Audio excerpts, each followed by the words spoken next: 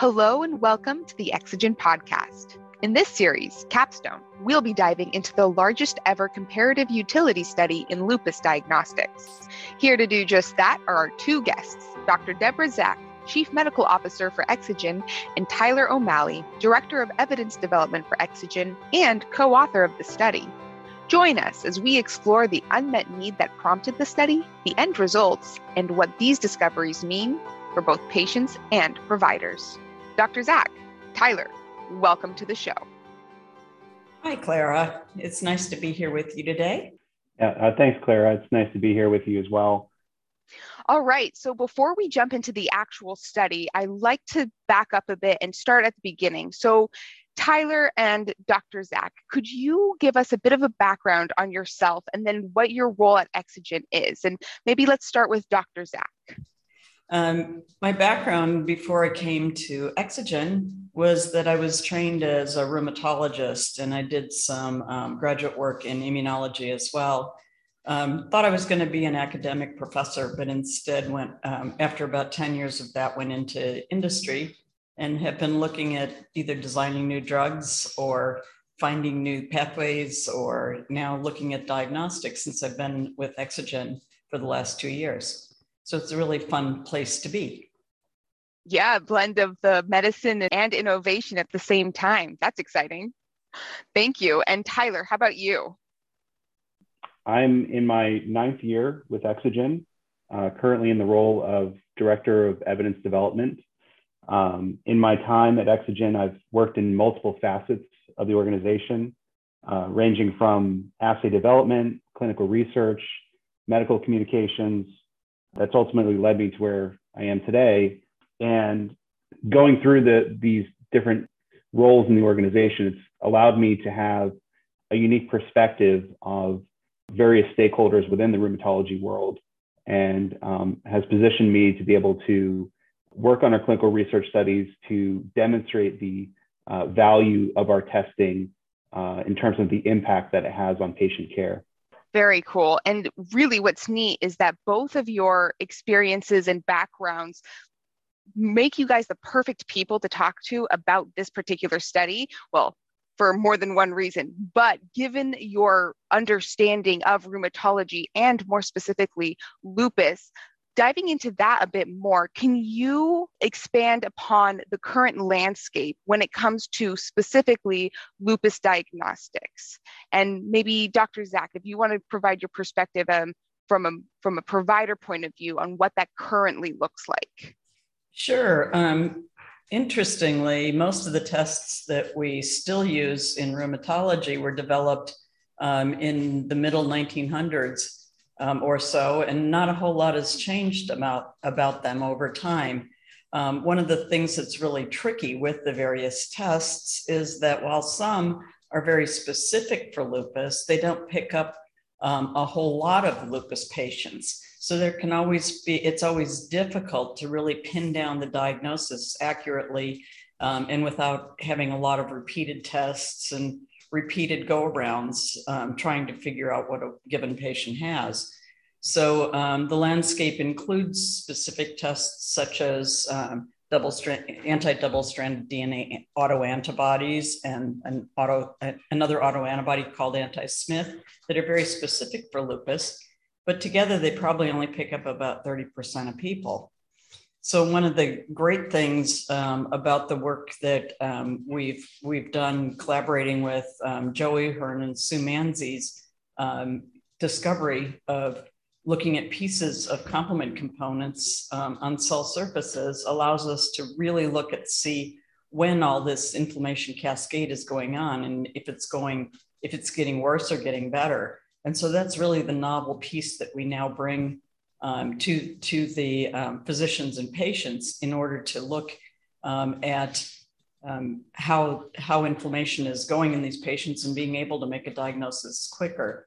Lupus patients are the ones who have the most of these little pieces left behind, so you can measure them and really get a good idea by looking at that in context with some of the other older tests that we've relied on in the past. Great. And then just to provide a little bit of context, then everything that you're saying is culminating into our AVISE testing. So you're referring to lupus, AVISE Lupus and AVISE CTD, that then, especially AVISE CTD, which has a lot more accuracy when it comes to lupus diagnosis, right?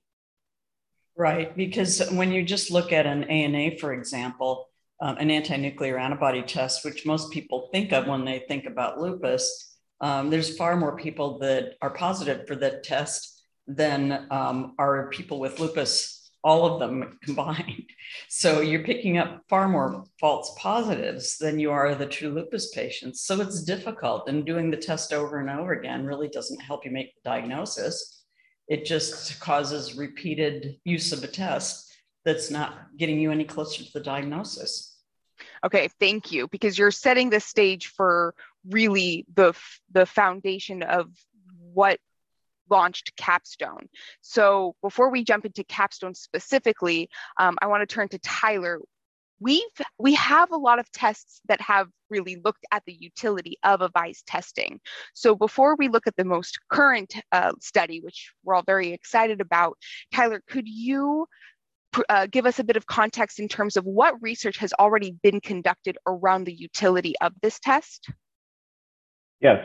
So we're very proud of the amount of work that we've been able to do to publish a number of peer-reviewed studies that have explored a number of different facets of the AVISE test. And in general, there's 4 main types of evidence that diagnostic tests will undergo as part of the process to present data to the appropriate stakeholders for medical benefit coverage and acceptance more broadly.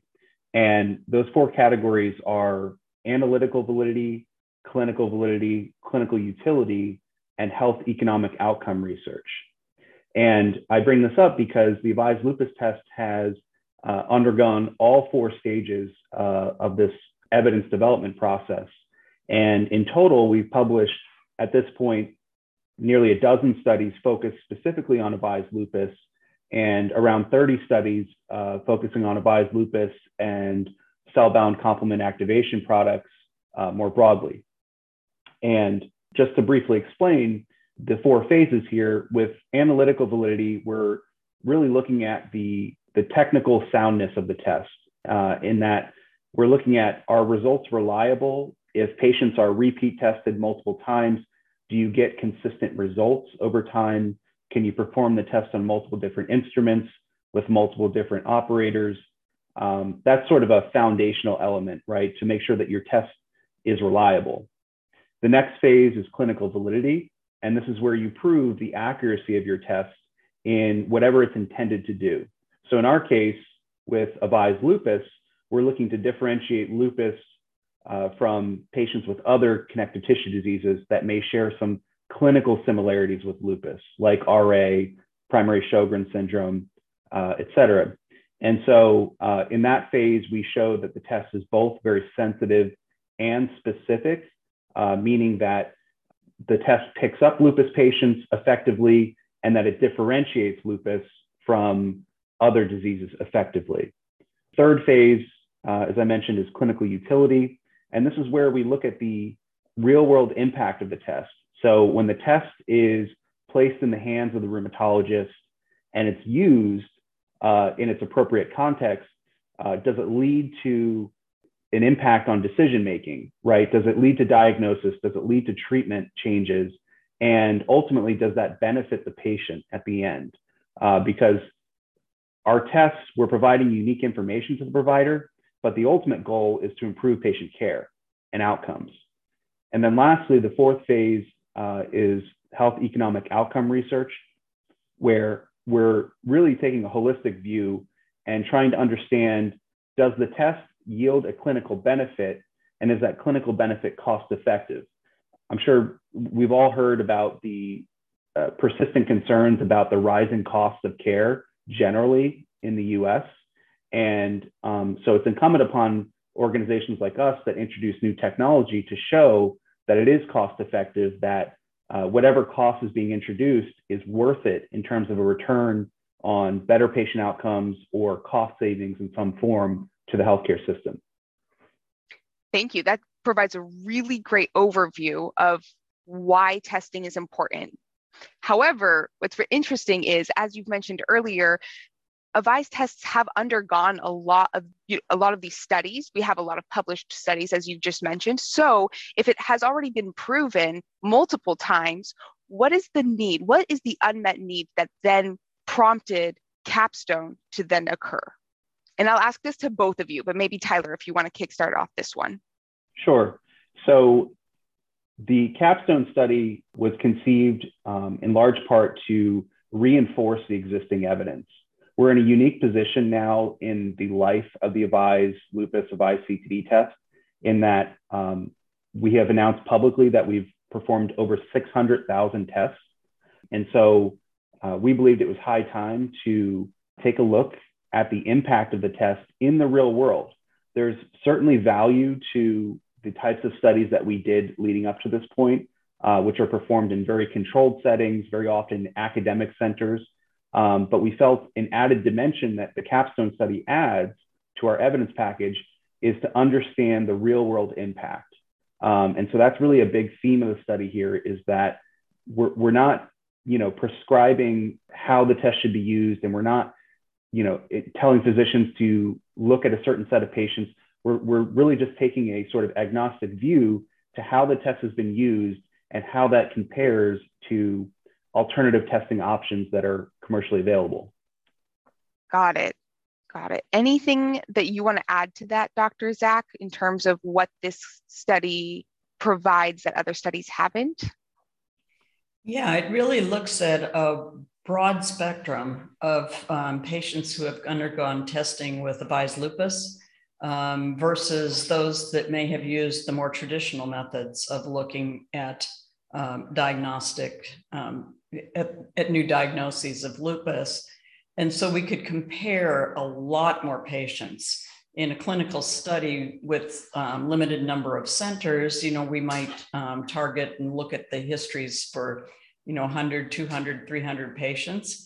But in a healthcare electronic medical records, using that tool, now you can look at thousands, tens of thousands of patients and see where whether the diagnosis comes earlier, whether it's made more rapidly with each of the tests, and you can kind of compare them real world. Did it lead to a diagnosis that was earlier? Did the patient get put on an appropriate medicine sooner? And, did it make a difference in their outcome as far as being appropriately diagnosed and appropriately treated, instead of waiting as long as, in some cases, up to about 6 years for a diagnosis, while the disease is constantly causing damage to the body that can't be erased once it's caused. So these are the kinds of things you can do with a big medical electronic record, is you can look and see, you can identify who got tests and then what happened afterwards. So it's just a really nice way of looking at a broad spectrum of patients and their physicians across the whole country. Thank you, Dr. Zack. That lays out the groundwork well for exploring the Capstone study in depth, which is exactly what we'll be doing in our next episode. For now, I want to give a big thanks to you both, Dr. Zack and Tyler, for your time and insights. And we hope that all of our listeners will join us in episode 2.